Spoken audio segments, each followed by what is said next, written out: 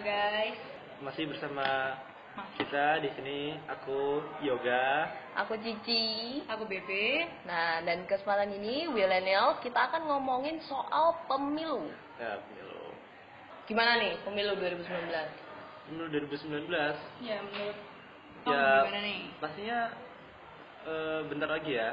Jadi ya kita harus siap-siap nih mau milih siapa nanti tahun depan. Udah coba cari-cari tahu belum tentang calon, kan udah ada nih 2 yang itu. Kalau jauh ini sih, kalau petahana sih kita udah tahu semua ya. Cuman yang menarik dari siapa tuh?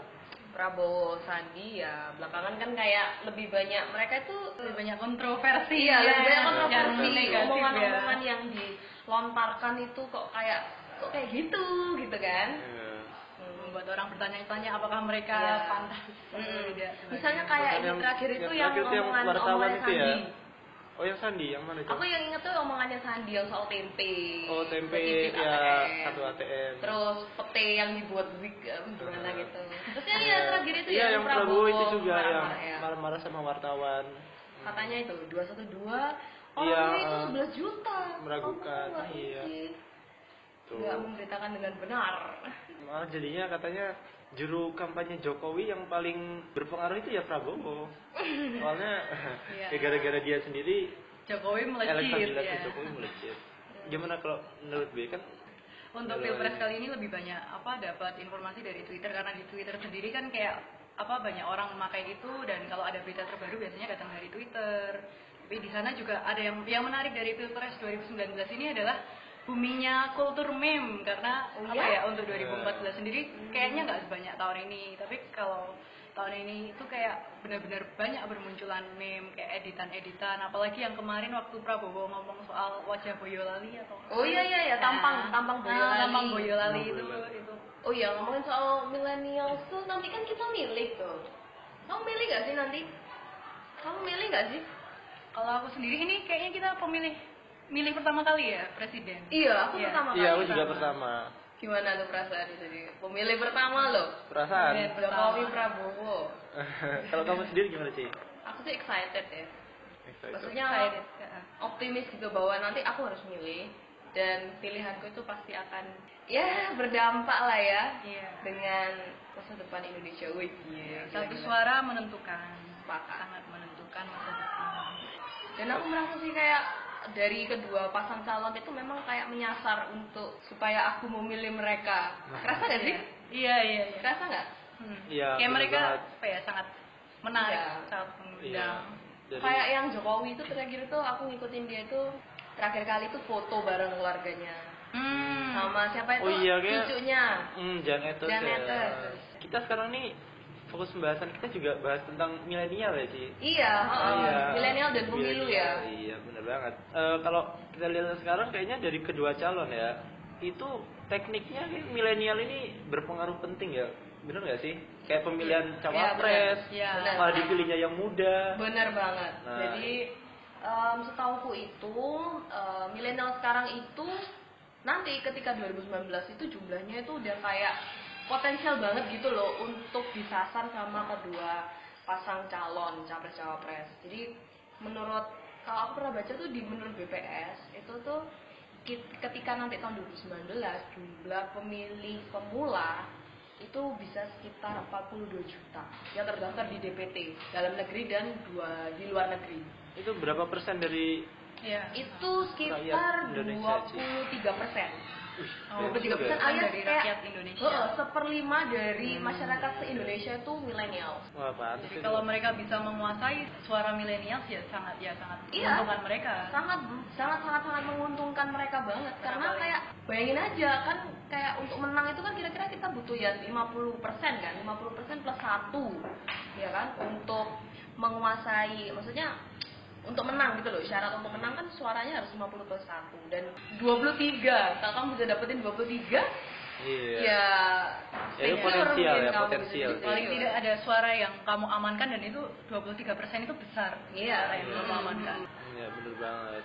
Dan milenial ini juga cenderung pola penggunaan medianya sama, ya nggak sih? Kayak cenderungannya pakai sosial media. Ya, pemakaiannya lebih Cenderung tinggi pakai daripada line. yang Iya, lain. Cenderung pakai pakai Instagram, pakai Facebook dan segala macam. Twitter Twitter, juga. iya. Oh iya, makanya kayak sekarang tuh banyak politikus yang emang aktif banget di Twitter sih, kayak Iya. Jokowi kan Iya, dia Kalau bener, aku bener. follow sih, aku Iya. follow dua-duanya, Jokowi, Prabowo di Instagram Bisa. aku follow. Mereka juga Iya, aktif di ya di Twitter Insta. juga. Iya, kalau Jokowi belakangan itu sering uploadnya tentang keluarga-keluarga, tentang dia ngeresmiin infrastruktur di mana kayak gitu. Tapi kalau misalnya Prabowo itu belakangan aku melihat mereka dia tuh kayak lagi nostalgia gitu ya. Iya, Dia mereka sering upload sering foto, upload foto pas kecil. zaman tentara. Iya, zaman-zaman tentara kayak masih ganteng sih. Iya, Emang dulu ganteng sih. Iya, iya. Aku ya dia ganteng. Dulu, tapi dulu. Dulu. Sekarang ya Ya udah sekarang tua lah gimana? ya. Kalau wakilnya Ya, atau wakil ya. Dan kayaknya memang pemilihan wakilnya Prabowo itu memang mungkin disasar juga ditetapkan Sandiaga Uno itu memang untuk Iya. menyasar kaum milenial. Iya, kayaknya. Ya menurut survei sih memang Sandiaga itu bisa merepresentasikan milenial gitu loh. Mulai dari dia yang entrepreneur, Ya, dia yang usianya juga yang usianya juga. tampangnya. Iya, kalau Iya sih. Jokowi aku ngelihat tim pemenangannya itu, pemilihan Yang tim milenial. pemenangan, iya kayak Tim juga saja ya. si Erick Thohir itu kan dia Ya, Erick masih Thohir. muda kan, yang itu juga upaya menggait suara milenial, bener nggak sih? Iya. Iya. Nah, kalau menurutku sih gitu. Jadi mereka keduanya menggunakan representasi milenial di dalam ininya. Iya itu. Jokowi salah satu- juga. Jokowi juga. Fashionnya terutama. Fashionnya bener iya. banget. Kayak kalian ingat gak sih yang jaket yang warna hijau, jaket Iya, bomber yang katanya bomber, merek? iya yang viral itu ya. Ya itu Nah, yang merek itu. Iya. Itu kan kayak sempat viral kan gara-gara maksudnya orang-orang jadi oh itu jaket Jokowi gitu kan. Jadi kayak relatable gitu loh Iya. sama milenial. Terus apa lagi? Oh iya dia suka moge. Dia suka pakai jaket jeans yang Iya, dibuat banyak lem sih. jadi Dilan itu loh. Kayaknya kalau Jokowi dari Jokowinya sendiri sering ya kayak Sering. pidato juga. Oh Game iya of Thrones. pidato. Oh iya, yang waktu Avengers di Avenger, Bali itu iya, Game of di Thrones. Bali. Iya. Itu juga cukup viral ya waktu itu. Mm-mm. Game of Thrones. Jadi kayak mereka mencari sesuatu yang bisa membuat milenial merasa relate dengan Iya. Oh iya, kita juga mau ngomongin soal karakteristik milenial nih. Jadi kayak Apa tuh? sebenarnya kita itu sebagai milenial tuh apa sih yang kita cari gitu loh. Cari dari apanya sih? dari capres kita tuh capres kita apa yang kita cari sebenarnya? Oh mungkin yang cawapres idaman milenial gitu. Iya, capres dalam milenial. Kalau menurutku sih dari apa yang kejadian-kejadian kemarin, milenial kan cenderung pakai sosial media nih. Kalau menurutku sih bagaimana calon itu bisa memaksimalkan penggunaan sosial media, kalau menurutku dia pasti akan potensial. Contohnya kayak Ridwan Kamil. Oh iya. Nah, iya, itu iya. kan eksis banget tuh. Nah, jadi dia besar tuh dia pemilihnya di Jawa Barat. Oh ya, terus sebelum lebih lanjut nih, sebenarnya milenial tuh apa sih? milenial Buat itu iya.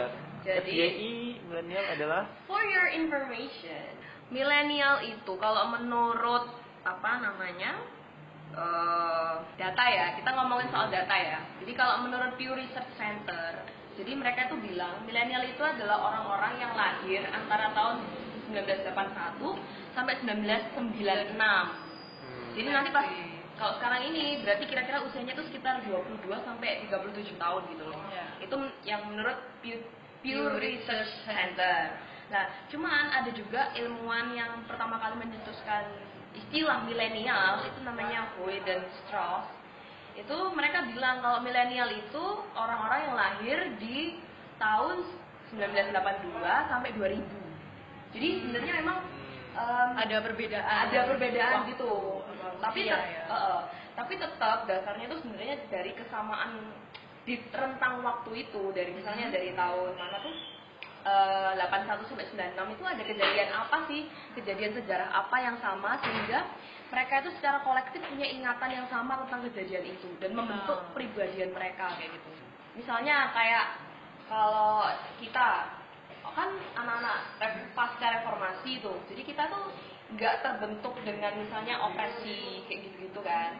Kita kan lebih yang kayak kepemikiran yang terbuka apa segala macam, dan itu membentuk kita sebagai generasi milenial ini, suatu generasi. Jadi kayak anak dari zamannya gitu loh. Generasi. Terus juga ya kalau milenial itu karena kita lahirnya tuh pasca reformasi, terus di era-era udah internet kita tuh sangat melek digital gitu loh. Iya. Sampai Iya. dia bilang kita tuh Digital digital native. Ya kecenderungannya emang sosial media itu sih ya kalau anak-anak milenial. Karena kita sendiri lahir di mana era internet itu sudah ada dan kayak kita tuh sehari-hari dikelilingi oleh internet, jadi kayak kita tidak bisa lepas dari hal tersebut. Terus juga nih, kalau misalnya dari data yang aku kutip dari Tirto ya, dia tuh menyebut kalau misalnya pemilih milenial tuh sekarang tuh cenderungnya itu yang orang-orang yang rasional gitu daripada yang sosiologis. Jadi kayak kalau misalnya Contohnya. jadi gini, kalau misalnya Gimana capresnya itu kita langsung ngomong aja ya ke capres ya. Kalau misalnya capresnya itu menawarkan program-program atau menawarkan ide-ide yang berbaunya itu lebih pada ideologis yang misalnya Ngawam kayak gitu, ngawam juga kayak ya. gitu, yang Abstrak kayak, ya, Mas, iya, ya. itu mereka akan cenderung kayak ini orang ngomong apa sih? Dia tuh kok kayaknya nggak realistis banget gitu loh. Orang milenial itu cenderungnya itu lebih rasional. Jadi mereka lebih bilang, oh iya orang ini punya track record gimana? Oh, berarti berdasarkan track record. Iya. Kompetensi yang memang udah kayak terjamin gitu loh. Jadi mereka lebih menyukai ketika ketika paslon ini memang memiliki contoh dari hasil kerja yang memang sudah nyata. Ya. Nah ini unik ini. Kalau dihubungkan sama pemilu Jakarta yang kemarin nih.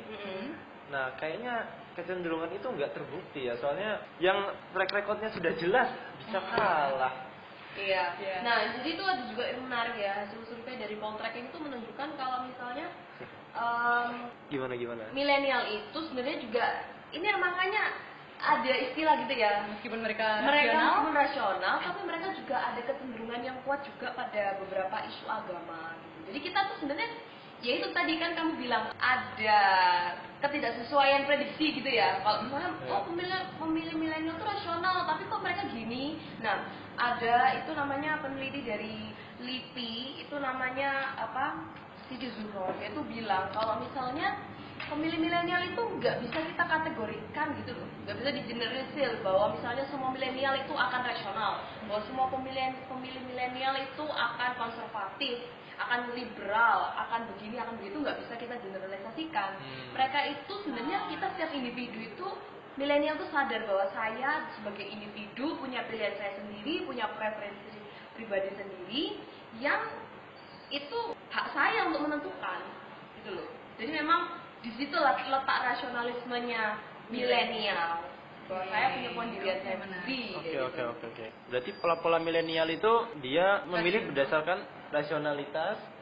Dia lebih terpapar dengan penggunaan media, internet, apalagi nih kira-kira cenderungannya kalau milenial. Kalau milenial itu dia juga ini sih, karena mungkin ada ya korelasi antara konsumsi media sosialnya yang tinggi dengan preferensi pada nilai-nilai kesetaraan gender. Misalnya gitu kan, kalau kita lihat di internet kan kayak mereka itu lebih sering banyak ketemu orang, berbagai tipe orang di sana. Jadi kayak mereka tuh sudah terpapar, terbiasa dengan orang-orang yang berbeda gitu. Sehingga tingkat inklusivitasnya itu sebenarnya tinggi kayak gitu. Jadi mereka bisa dikatakan lebih open minded karena mereka sendiri sudah bertemu dengan orang-orang yang lebih beragam dan mereka juga terpapar media sosial di mana mereka bisa melihat representasi orang-orang yang lebih berbeda daripada mereka. Gitu. Dan juga ada penelitian itu yang nyebutin kalau misalnya milenial itu benci banget sama korupsi. Makanya kenapa kok kalau kayaknya semuanya benci sama korupsi deh. Iya gitu ya. Milenial. Gitu ya. Enggak maksudnya, tapi memang mereka itu benar-benar kayak sampai memutuskan misalnya untuk golput misalnya, atau misalnya sama sekali nggak tertarik tuh ke politik karena kasus korupsi kan gitu kan. Misalnya yeah. kalau generasi lain, generasi atas kita misalnya kayak generasi X gitu kan masih tertarik kan untuk masuk politik, memang benar-benar pingin menguasai, menyalurkan hasrat untuk berpolitik melalui cara-cara yang memang ya untuk kekuasaan dan jalan birokrat gitu kan.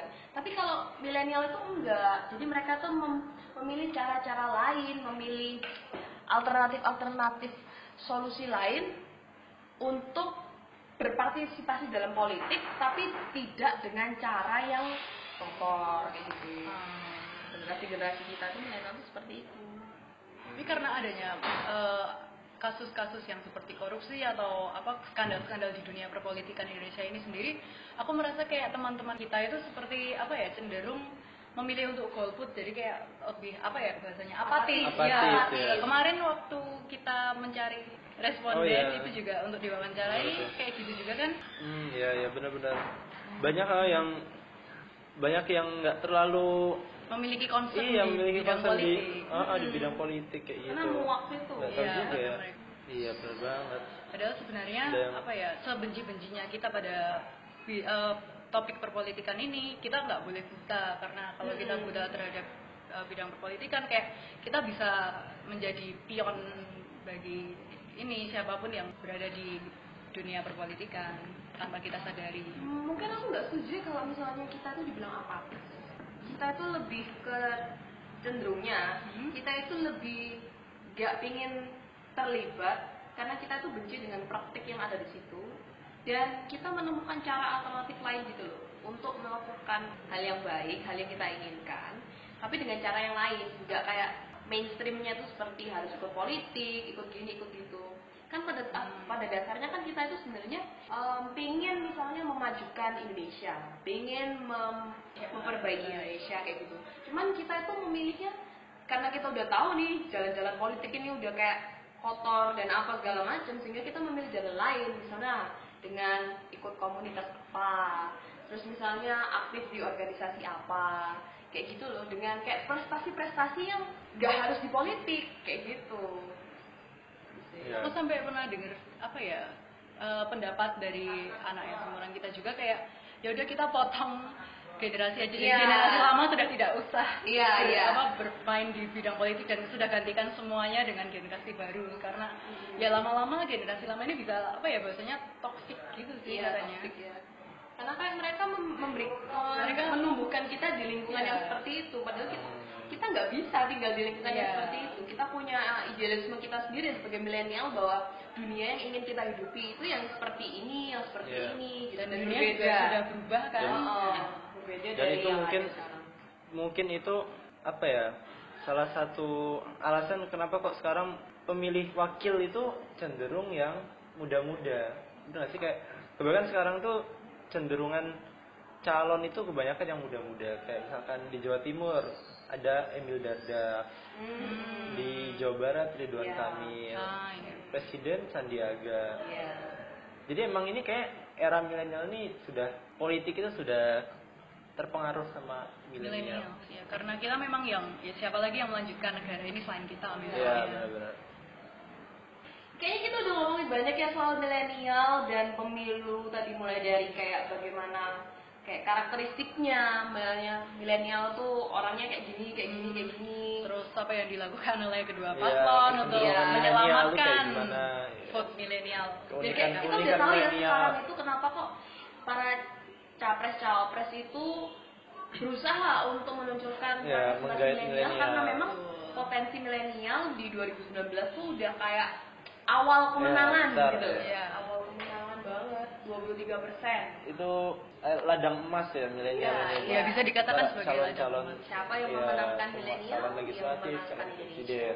Banyak juga nih calon-calon yang memilenialkan dirinya itu ada juga, aku pernah nemu. Itu presiden kita saat ini. Iya itu, ya benar-benar presiden. Terus ada yang ya banyak lah, aku nggak sebut merek, tapi salah satu calon di Jawa Timur itu dia kan udah tua ya termasuknya, tapi caption aku baca-baca di Instagram itu dia pakai bahasa-bahasa anak muda itu loh, yang bahasa gaul gitu kan, lucu jadinya ya mungkin itu caranya dia lah, strategi politiknya dia buat milenial. Simpulannya, poin apa yang kita bicarakan kali ini? Simpulannya kita sebagai milenial harus sadar bahwa suara kita tuh dibidik sama capres dan cawapres di 2019. Itu pertama. Kita harus sadar posisi kita itu penentu banget. Suara kita sangat penting. Iya, suara kita sangat penting. Sehingga yang perlu kita sadari sebagai milenial dari pembicaraan kita tadi adalah suara kita tuh sangat penting untuk keberlangsungan Indonesia di 5 tahun mendatang. Benar banget. Sehingga kita harus sadar juga bahwa kita harus menggunakan suara kita untuk Membuat Indonesia lebih baik. untuk mengamankan Indonesia kayak gitu. Ya, kalau menurutku yang kedua, setidak passionnya kita sama politik, tapi presiden ini kalau menurutku gimana juga penting buat menentukan hak Arah. politik kalian. Iya, soalnya kalau sampai salah, nanti yang menang itu salah, bukan yang terbaik, itu kan bisa bahaya juga kan sama kita. Iya, Jadi masa kita mau jadi kayak Amerika gitu kan. Ya. Kamu nggak membicarakan Amerika itu jelek ya, tapi sebaiknya kalian memilihlah secara cerdas. Iya. Nah, itu poin yang kedua sih kalau menurutku. Milihlah secara cerdas. Kita nggak ngomong kalau salah satu lebih baik, tapi dengan mencoblos itu kita bisa menghindari yang lebih jahat untuk menang. Ya, itu bisa lihat dari banyak faktor yang track record. Iya. Terus bagaimana dia melakukan kampanye, orang-orang di belakang dia itu juga bisa. Iya, itu kiat-kiat. Jadi sebelum memilih pastikan untuk melakukan riset. Segmentasi. Targeting. Iya. Dan juga jangan lupa karena kita itu kan konsumsi media sosialnya itu kan tinggi. Betul. Dan di sana itu hoax itu di mana-mana. Iya benar. Sehingga kita tuh juga harus hati-hati dengan yang namanya hoax. Jangan mudah percaya bahwa misalnya si tokoh ini melakukan ini di sini. Terus kayak gitu-gitulah, kita harus lebih selektif dalam memilih selektif, informasi iya, dan benar. memfilternya. Oke. Iya, tadi ya. Sekian dari Millennials. Semoga kalian tercerahkan dengan perbincangan kita kali ini, dan tahun depan Millennials Jangan jangan golput. golput.